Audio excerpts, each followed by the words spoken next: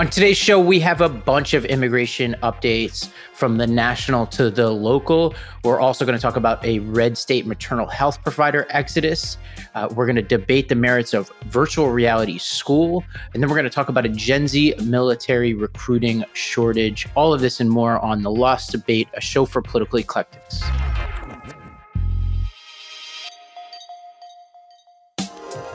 Hello, everybody. I'm Ravi Gupta.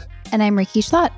This is just a friendly reminder to all of our listeners to please rate, review, and subscribe. It helps us quite a lot. And if you are a fan of the show, please consider sharing it today with a friend of yours who might also be in need of some good faith political debate. There you go. Ricky, wonderful time to be in New York. I live across the street from a school, and just to see all the kids out there, all the buzz. I would say this is, among the best times in New York City, the first week of September. But as we'll get to, there's a lot happening in the city that isn't so positive. But let's first start at the national level. We did this segment on immigration, and we talked about a lot of stuff. What's happening at the border, what's happening in our cities. And there are 4 distinct updates that we have to give today as it relates to immigration, as it relates to those stories. But first, let's talk about the border itself. What's happening down there? Yes. So this past month in August, illegal family crossings reached an all-time high. There were 91,000 arrests of people and families by Border Patrol just that month. And the prior record was 84,000 in May of 2019. This is the first time that families have passed adults in arrests and interactions at the border since Biden took office. And this follows a sharp fall in May and June when new restrictions were rolled out. But now we've seen a 30% rise in 2 months in a row in the overall numbers, families and non-families. So we have a grand total of 177,000 arrests in just August. Wow. And we talked about this the last time we did a segment on immigration where the numbers were dipping down, but we pointed to crossings way south of the border into Mexico and to other Central American countries and how those were actually increasing. And we left that segment wondering, like, hey, is this just some kind of delay going on here, and are we going to see an uptake? And it looks like we are. We also talked about this floating barrier in the Rio Grande that Texas put up.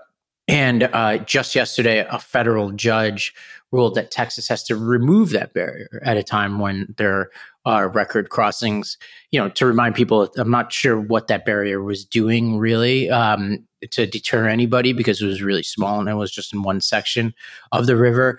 But it seems like both the border crisis and the political debate and fight around the border isn't cooling down. Yeah, definitely seems like, as we anticipated, the temporary pause proved to be totally temporary. And we also are seeing our own crisis unfold here on the local level in New York City as well. Yeah, I mean, this is getting ugly.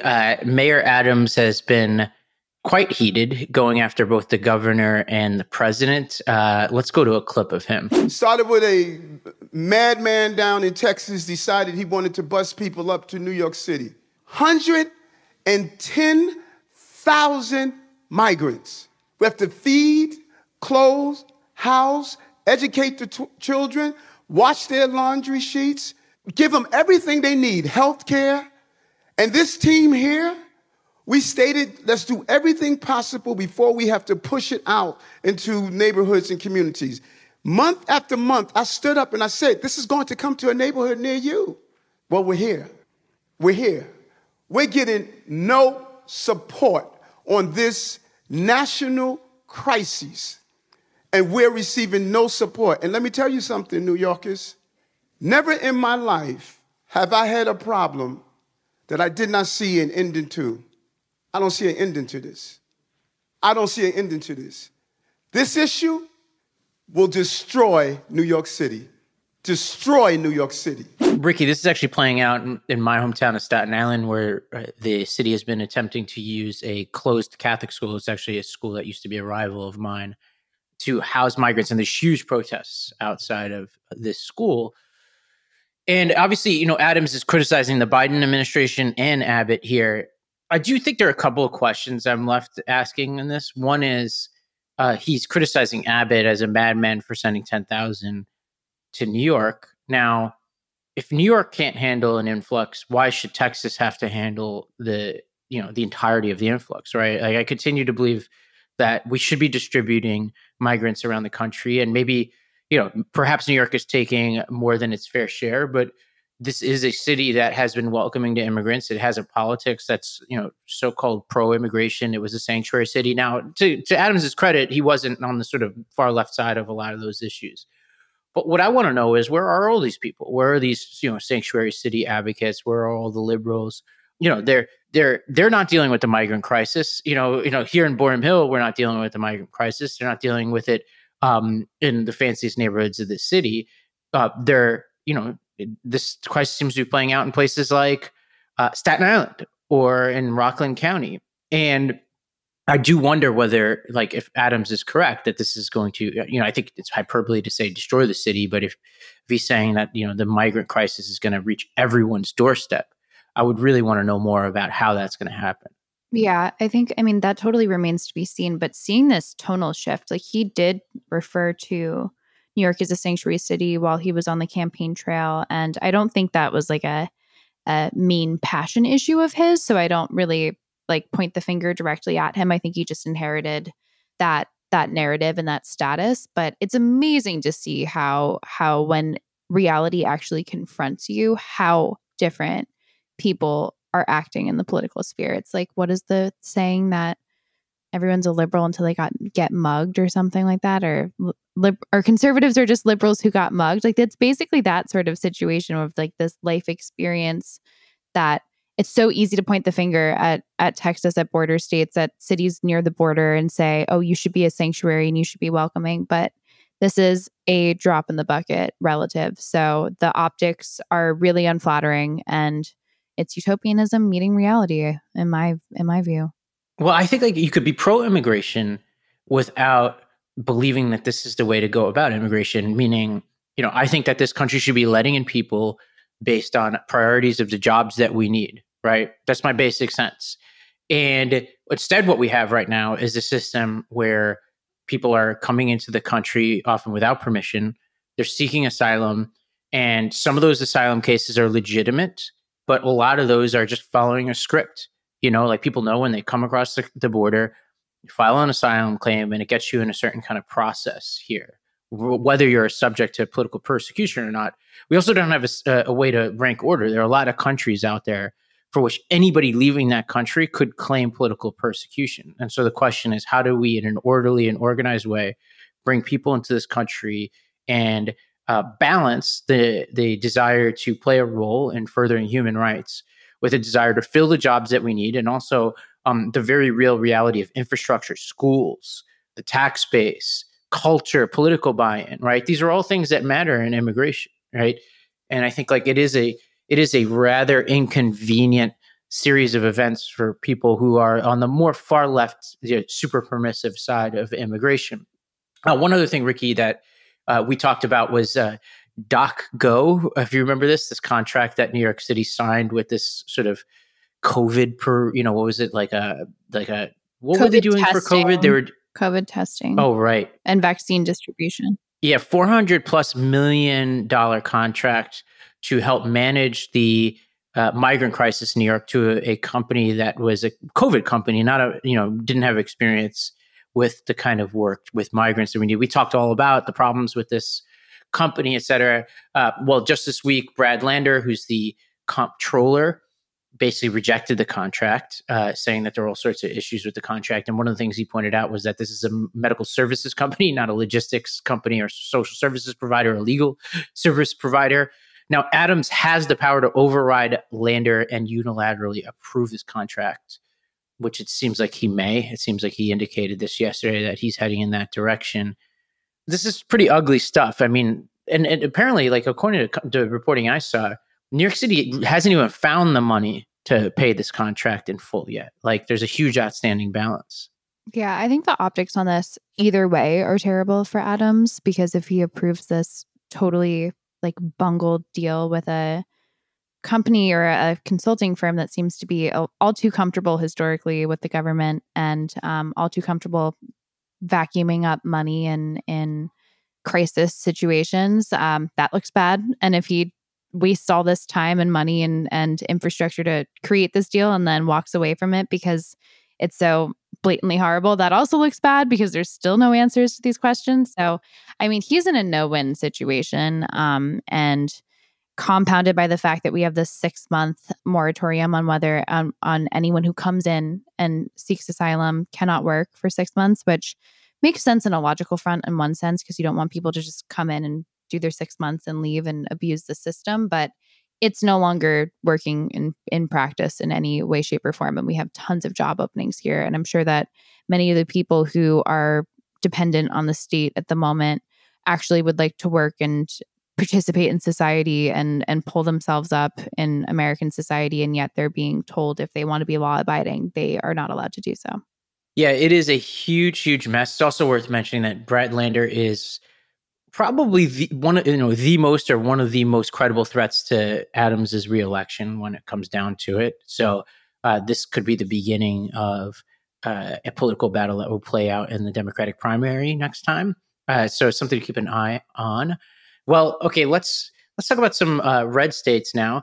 There was this article in the New York Times that caught my attention because we haven't talked about abortion a lot since the Dobbs ruling, but there was this article that looked at it claims in the New York Times that there is an exodus of maternal fetal experts and providers from red states because of abortion laws. They were looking at, in particular, like they really zeroed in on Idaho in this case. And I'll quote from one part of this piece to give you a sense of the scale of the problem. All told, more than a dozen labor and delivery doctors, including 5 of Idaho's 9 long-term maternal fetal experts, will have either left or retired by the end of this year. They also point to data around other states, like surveys. Like a good example was Oklahoma, where more than half of the state's counties are considered maternity care deserts. 3/4 of obstetrician gynecologists who responded to a survey said they were either planning to leave, considering leaving, or would leave if they could. And they talk about how this is also playing out: Texas, Oklahoma, Tennessee. What's your sense of this? It's always tough with these articles because obviously there's a combination of like macro data and anecdotes. Do you buy that this is a real thing?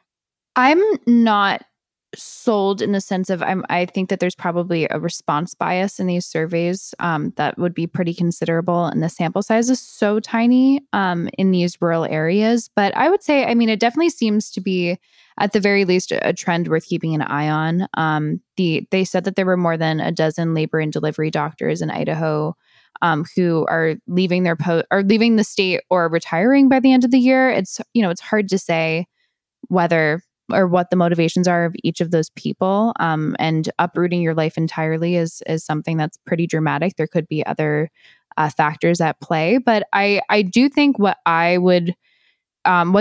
discussed that I'm a little bit more comfortable saying is almost definitely a thing is, people who are graduating from medical school who are going into these fields.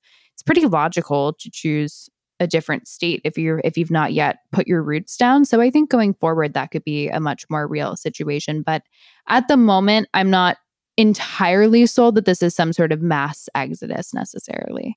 Yeah, and it seems like to the extent that there is an exodus, what could be driving it? I think a couple of things the article makes clear is one is when they interview doctors, they talk about how the change to criminal liability is very different than civil liability, right? Like if you've got malpractice insurance, et cetera, like, some of these doctors in this article are saying, look, it's one thing to worry about lawsuits. It's another thing to worry about being locked up. And I think if you combine that with earlier versions of these laws in Idaho and Tennessee, for example, had an affirmative defense provision, which essentially means that doctors had the burden of proof that they would have to show that any abortion they performed was medically necessary. So, this is similar to like if a defendant in a murder case would have to show that they acted in self-defense, right? So the burden is shifted onto the provider.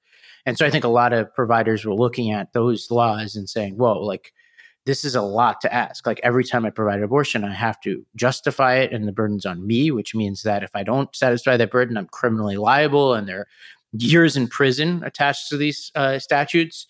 Now, Idaho and Tennessee have clarified their laws recently, but I think it's, the damage might have been done, if you've lost some providers there. And there's also there are other elements of these laws that people don't like too. But I think those are the ones that I think were scaring people the most. Yeah, and I think that where this actually really matters the most is the most rural areas, certainly rather than the urban centers. But yeah, I think it's a trend worth keeping an eye on in terms of what the larger reverberations of the Dobbs decision will be, and certainly something to continue to look into.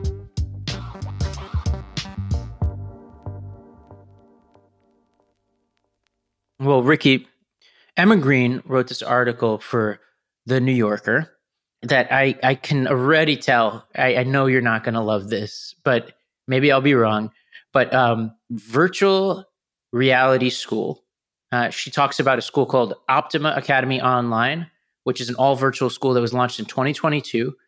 And what virtual means is different for different students, but at least in the older grades, the kids are entering like a metaverse type environment and having their classes in this metaverse environment. There's a lot of texture in the article about what that looks like, going to visit ancient ruins or going to Everest with their class.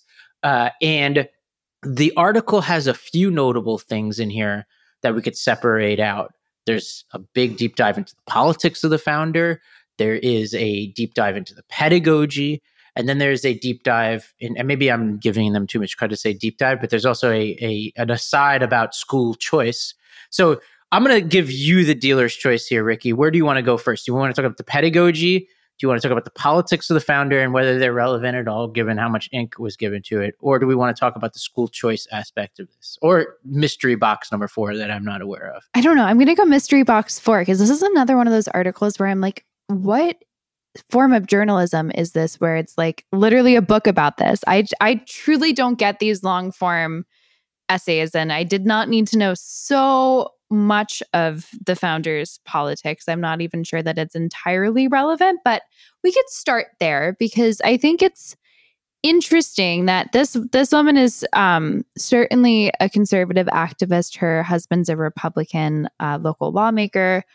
He's a member of Congress. I think it's Byron Donalds' wife. Yeah. Oh, yeah. And she's an accountant by trade, but she's kind of in the Moms for Liberty sort of pool of people down in Florida. And it's interesting to me because on one hand, this definitely seems like a logical, like futuristic outgrowth of the school choice conservative movement and another option for parents. But at the same time, I'm pretty sure, not that everyone has to think the same way on the right, but I'm pretty sure we were like the outspoken opponents of Zoom school and saying this is not healthy for kids and they're not connecting in person and they need to touch grass and see faces and have conversations and they can't wear masks because they aren't connecting with one another. And I certainly believe all those things, but I think what's even worse is, what's worse than a mask is putting goggles over your eyeballs and growing up in a digital world. I'm definitely... This was the reaction I was awaiting. Yeah, I'm not... This is the dystopian stuff that I'm not into. So I don't know. I don't know what box I opened, but maybe a little bit of all of them. Well, okay, let's dispense with the politics really quickly. So the author, and this is the New Yorker, it's a very New Yorker bend, and the article talks about traced the evolution of this founder, Erica Donalds, from Common Core to Moms for Liberty to Republican politics to Hillsdale College curriculum and all that. And look, like these are all probably objectively verifiable things or not, right? So like if she was a participant in right-wing politics and her view of school and the role of school is informed by a conservative outlook, then perhaps that's relevant. I do wonder whether if this was somebody who came out of Democratic politics, there would have been as much attention to the politics, like it feels like Emma is writing this article from a Democratic perspective. And so feels the need to point out the politics of this person, maybe right? Because like her last article was the cancel culture article that I was mentioned in, and she got like ripped a new one for even just treating us like the humans. Same author for that. She was, I mean, I think she was definitely quite suspicious of us and our whole shtick, but she was very kind, and I thought that her writing was fair, and it was just like an interesting observational piece, and the way that she just got ratioed to hell on Twitter for, God forbid, even acknowledging that we exist in New York City is just really interesting. So maybe she's atoning for her Twitter sin. I'm not sure. Yeah, I mean, what she would say is, well, Erica Donalds has been very clear what her motivation is, and her motivation matters. So we could leave it up to the audience to decide how relevant that is. It's certainly in the article. I would say before we get to the pedagogy, which is where I want to spend the most of the segment, there also is this attention paid to school choice, right? There is one line after another about this is part of the movement for school choice. This is school choice. This is privatizing education, right? And the way it's written is basically saying, number one, this school is basically a reflection of the school choice environments in Arizona and Florida. It's currently in Florida. It's growing to Arizona. And two is there's like almost a subtle, if not overt, sort of attachment of people's discomfort with this model to the concept of school choice. To be like, oh, you don't like this? Well, this is what school choice brings you. So I have a couple of thoughts about this. Number one is school choice is a term that is used in ways that is narrowly tailored to allow liberals to live within their cognitive dissonance, right? They don't call school choice living in the Upper West Side in an expensive neighborhood with a high-performing school, while people who live in poorer neighborhoods don't exercise school choice. We don't call that school choice, right? We don't call school choice just the option to send your kids to private school, as, tons of, huge progressives who are pro-public school progressives like Elizabeth Warren have done, right? We don't call that school choice, right? We call school choice, and in this article, she calls school choice vouchers and charter schools. And what do those two things have in common? Even as she points out, they're popular with people of color, right? She has to devote she has this obligatory paragraph way deep into the piece to be like, oh yeah, by the way, parents of color actually like these. It's almost like written about like it's like a confusing reality. Like, oh my goodness, like what is it they could like about this? Well, perhaps they don't like the options that you've given them. And perhaps you exercising your version of school choice, progressives, is actually leading to an inequitable system for everybody else. And maybe like your proud public school reality is coming at the expense of other people who then are left to find their own options. But then you label their moves as school choice and leave out of the discussion everything that you do. So, Ricky, that's my kind of like, I'll get off my soapbox on that one, but people can read that. And like, that's the whole tinge of this article is like, basically like, all right, let me attach Republican politics to this. Let me attach school choice and school choice movement to this. And by the way, treat those two things as the same, as if there aren't progressives for school choice. But then third, there's this, the bigger question is, well, is this a growing phenomenon that should be taken seriously? And two, is it a good or bad way to do school? I think the audience could tell where you are on this one. But Ricky, tell me a little bit more about where you see this going. Do you think more parents are going to take advantage of this? Should we ban it, or should we just ridicule it, or something else?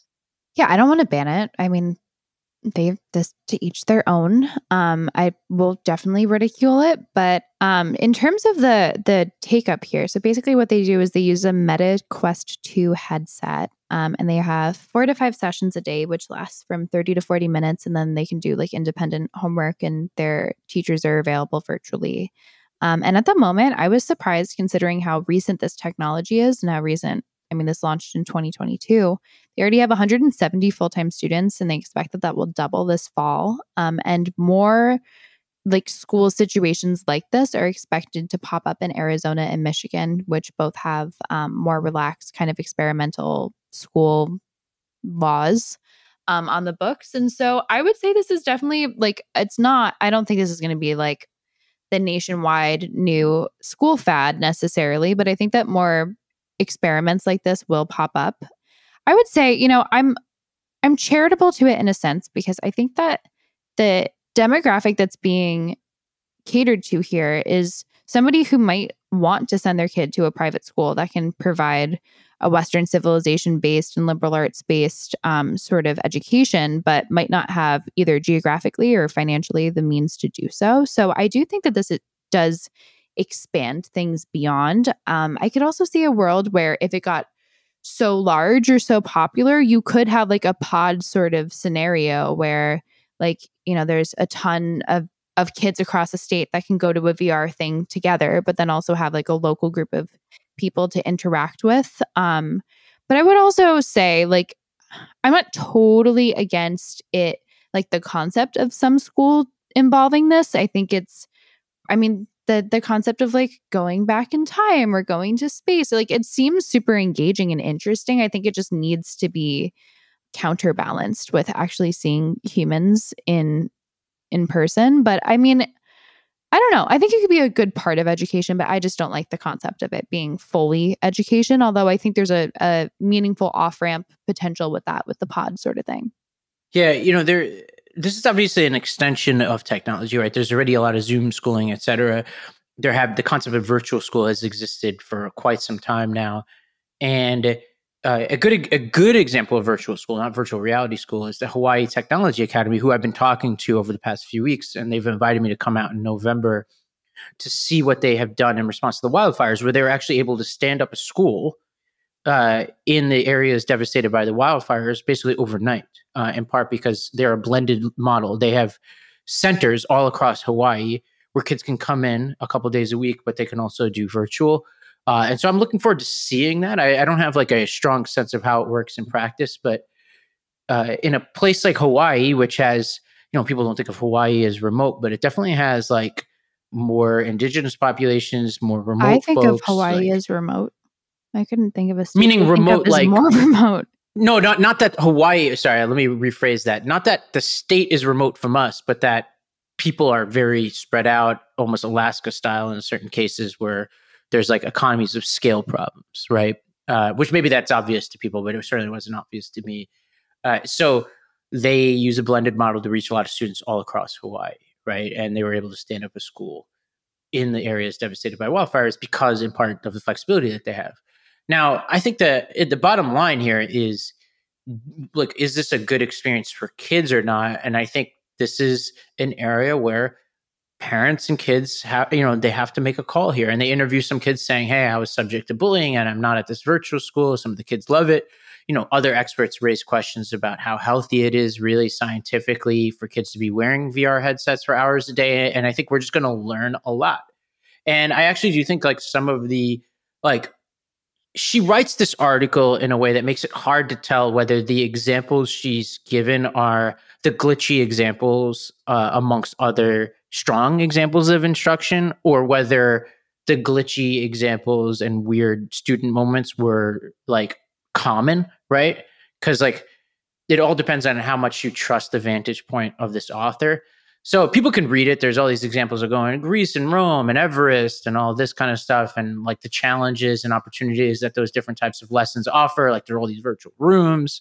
But if the people who created the school are listening, we would love to demo it. I'm sincere in that. I actually think like this, I reserve judgment. I really like, although like I am not like by disposition, like inclined to think it's a good idea for kids to have headsets on for most of the day. And I don't like them even looking at computer screens most of the day. I am curious to see what the user experience for kids here is. Me too. I'll try it. I'm game. Yeah. So, people over there at the Optima Academy, let us know. Erica Donalds, let us know. We will try it out if you let us. And we'll give you a fair reading, audience. Yeah. I'd love to scale Everest with a VR headset.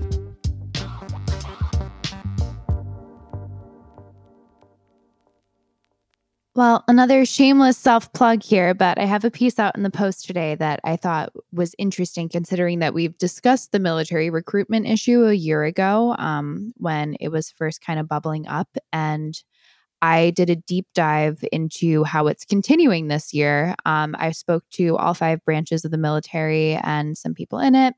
And yet again, we are on track to be woefully short of our targets in terms of getting new recruits. The Army, the Navy, the Air Force, and the Coast Guard are all well behind their hopes for 2023.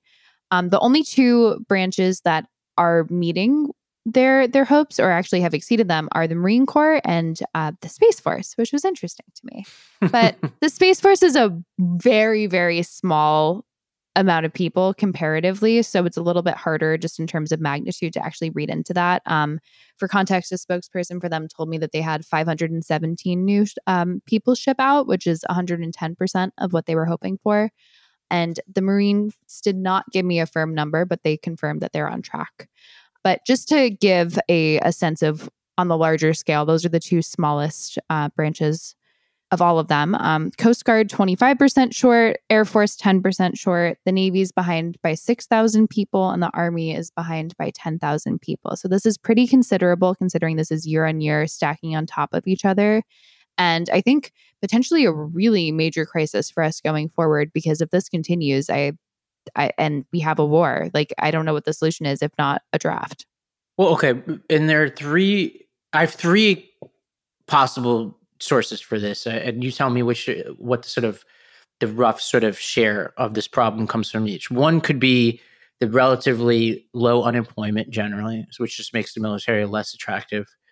Two is whether there's something uniquely unfit about Gen Z physically or otherwise, and what your data says about that, i.e., like, are they just not passing the physical aspects of this? And then three is there something about Gen Z and their distrust of the institution of the military that could be driving this? So those are three. Maybe there's another possible explanation, but how do you make sense of those three explanations, and which one's doing the real work here? Yes, to all three. I think they're all pretty major.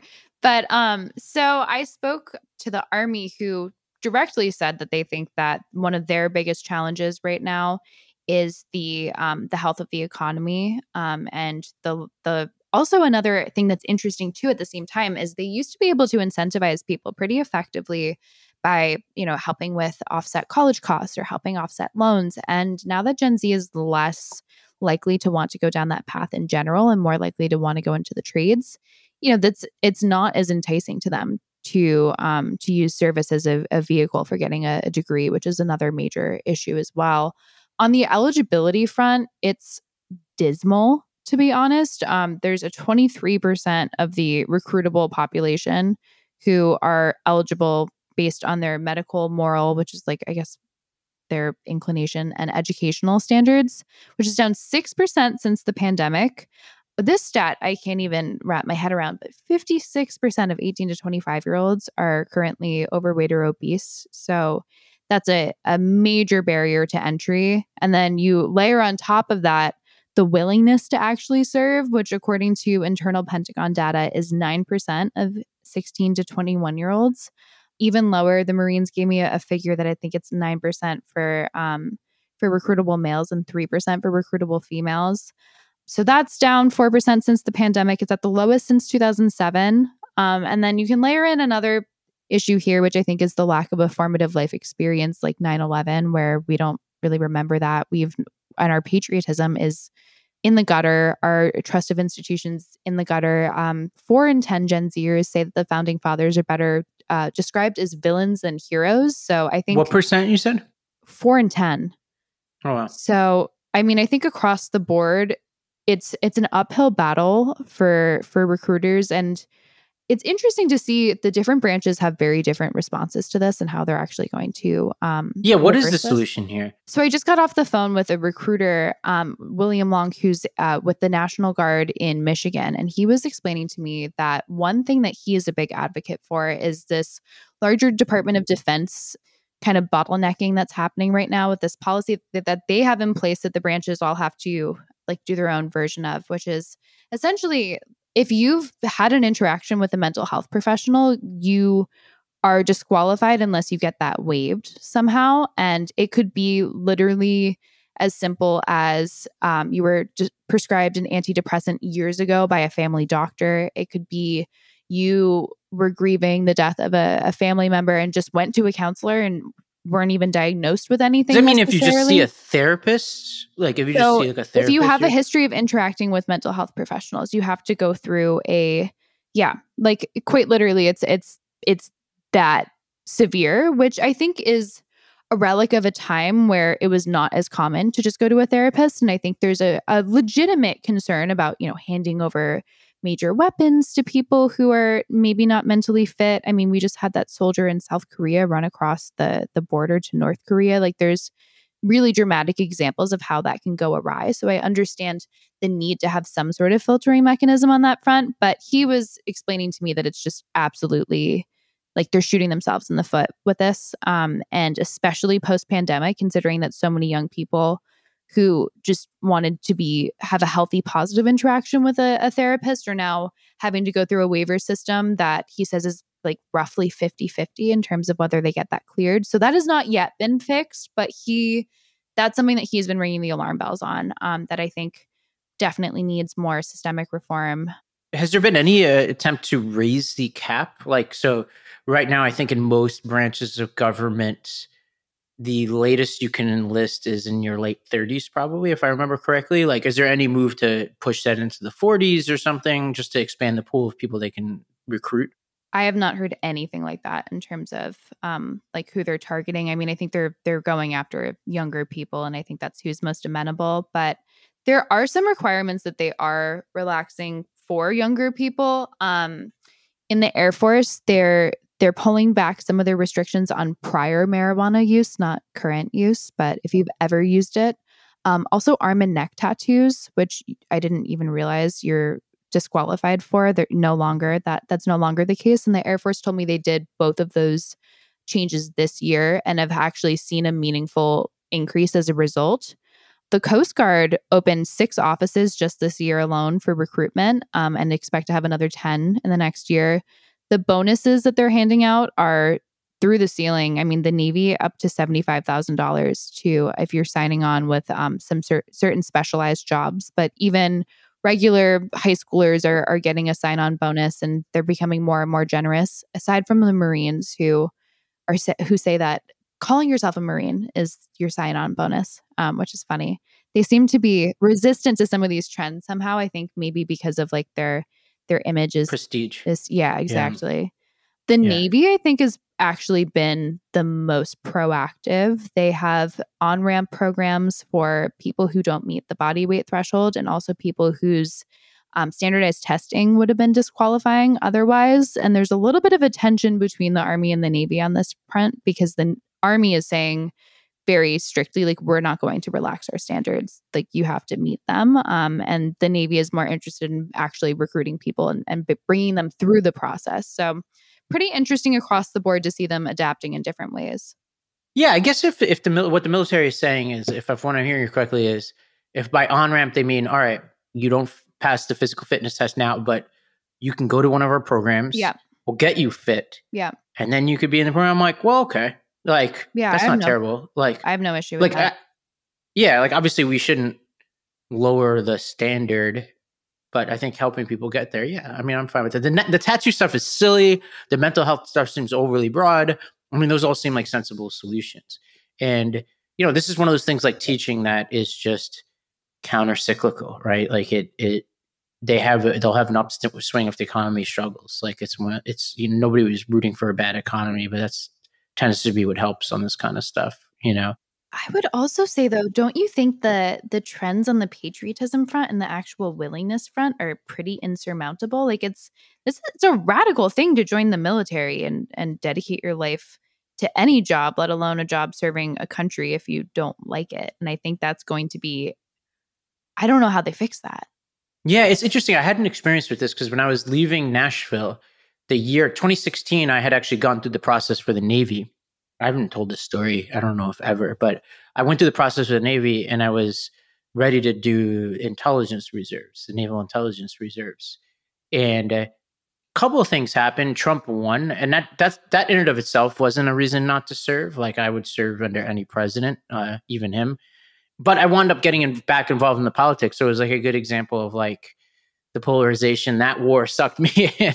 So I wound up starting Arena instead of doing it. But I wound up going through the whole process and I found it really interesting. And I was ready to sign up, But that's what made me think of the age thing. Because now, like, if let's say I wanted to do it today, I'm too old for almost everybody, I think, except for the Naval Intelligence Reserves, the very thing I was doing. And I wonder if, like, especially for these specialized jobs, whether they would attract some people to do those types of things who are older. I don't know. Or yeah, maybe potentially. just even expand the pool. Yeah. Actually, I hadn't even thought about that. I mean, I suppose also, though, there's the issue of like if you go too old, the investment of training someone and potentially them retiring on pension, which is definitely a concern. Is this why you're so touchy about Snowden? Touchy. I'm touchy about Snowden. No, I mean, my major experience with intelligence people was when I was at the UN for the US government and the State Department, and especially traveling overseas, working in embassies and stuff. You get to know a lot of people in the sort of shadows, if you will. But I've always been like a bit of a, like, I don't know what you'd call it, but like a relatively law and order-esque Democrat. I don't know. Like my family, we were Giuliani Democrats growing up, which means totally different thing today. But I've always been a little bit more on the side of like strong defense, like, wave the flag. We're always a very patriotic family. Not to say that people who are pro Snowden aren't patriotic, but I think I just had a certain interpretation of what that means. If that makes any sense. Mm-hmm. So I'm touchy, Ricky. Yeah. That's what I'm touchy about it. I'm touchy about people stealing our secrets. Call me old fashioned. No, I'm touchy about the government abridging normal everyday people's privacy rights on a fundamental level. Yeah, normal everyday people with wide access to all of our secrets that every hostile foreign nation wants to know. But, to each their own.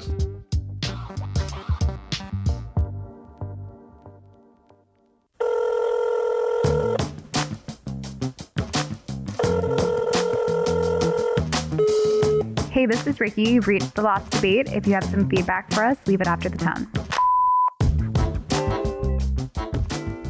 Hey, Ricky, Robbie, listening to that sextortion thing, I just want to let you guys know this happened to me in 2012-ish, somewhere around there, right before I graduated high school. And, these guys make it pretty believable. They had, what made it seem like they hacked my Facebook and they were going around like they were about to send something to my family and all this kind of stuff. And, I closed the laptop and prayed, but yeah, man, I can absolutely understand how someone would take their own life over that, and that's just heartbreakingly sad, and I wish that wouldn't happen, but, thank you, Ricky, for bringing light to this subject, and just doing a good job. Thanks. That's super great to hear that the story resonated with you, and thank you for sharing your own story. Since writing this story, I've been shocked by how many people I know in my own life who've come to me and said the same thing. It's way more common than I ever even would have dreamed from the moment that I started the story to the moment that it published. It's been incredible. So I'm glad to bring some light to it. And thanks for sharing. I really appreciate that. Glad to hear that you got out of that okay. All right. One more. Hi, Ricky and Robbie. My name's Aaron from Fort Collins, Colorado. I'm just calling for a belated comment on your recent episode about decriminalization. In that episode, Ricky mentioned that basically there's no recreational heroin users who are functioning adults, and I wanted to offer as a counterexample Dr. Carl Hart, who made the rounds a couple of years back with his book Drug Use for Grown-Ups. Carl Hart is a neuroscience professor at Columbia, and I would say he's a high-functioning, productive individual. And I know one example doesn't necessarily disprove that these drugs are they have a heavy impact on people's lives, and I certainly wouldn't want myself or my loved ones to get involved in some of these drugs, but I just wanted to throw out there that it is possible to use drugs like this responsibly, and that, there's an argument to be made that it should be up to the person what drugs they put into their own body. Ricky, this has been a popular segment. It makes me wonder whether we should do more. I can't remember if I said this, but we've been invited to go to Portland, Oregon to do a drive around with the police there, and which actually could be really, really interesting.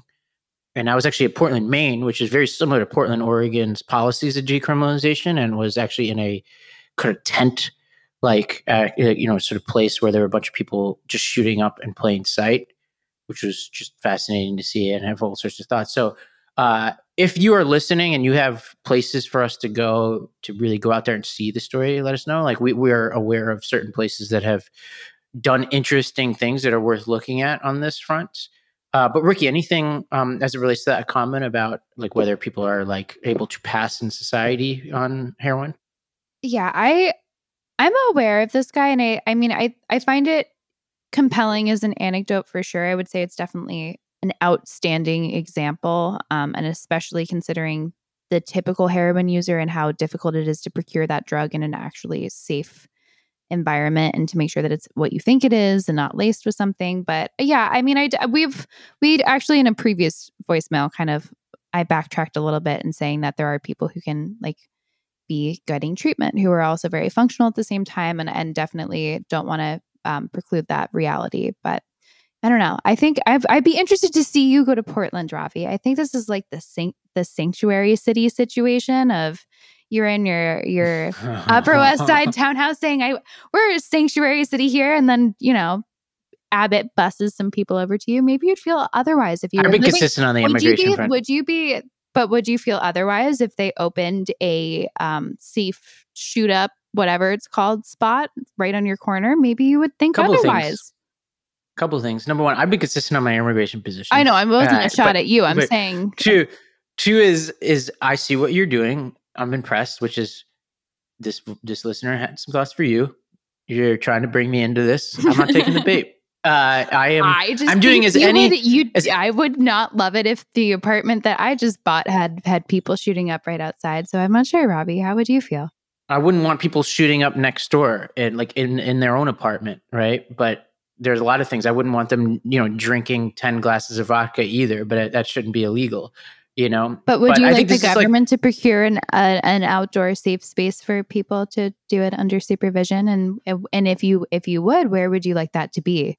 Well, I think there are different contours of the debate, right? There's the supervised injection sites, which we had a whole debate around that and a whole episode around that. There's public open use of drugs, which is, I would say, is like the most extreme position that at least I'm willing to consider, but I don't think is practical politically in most places. So I wouldn't necessarily fight for it. And then there's like use in your own apartment, in the privacy of your own home and all that kind of stuff, which I'm generally for decriminalization of even the hardest drugs in that context. But this is turning into another drugs segment. But the bottom line is I, like with many things, my views are malleable on this based on what's going on. And as our friend Sadie in Portland has helpfully pointed out, there's a lot of stuff happening there that we should at least go see and learn from. And I have a good feeling that it will change the way I think about it by going there, which is why I think I'm going to do that when I get back from India. But with that, thank you everybody for listening. Rate, review, subscribe, as Ricky said. The voicemail is 321-200-0570. That's 321-200-0570. We will be back on Tuesday. Have a great weekend, everybody.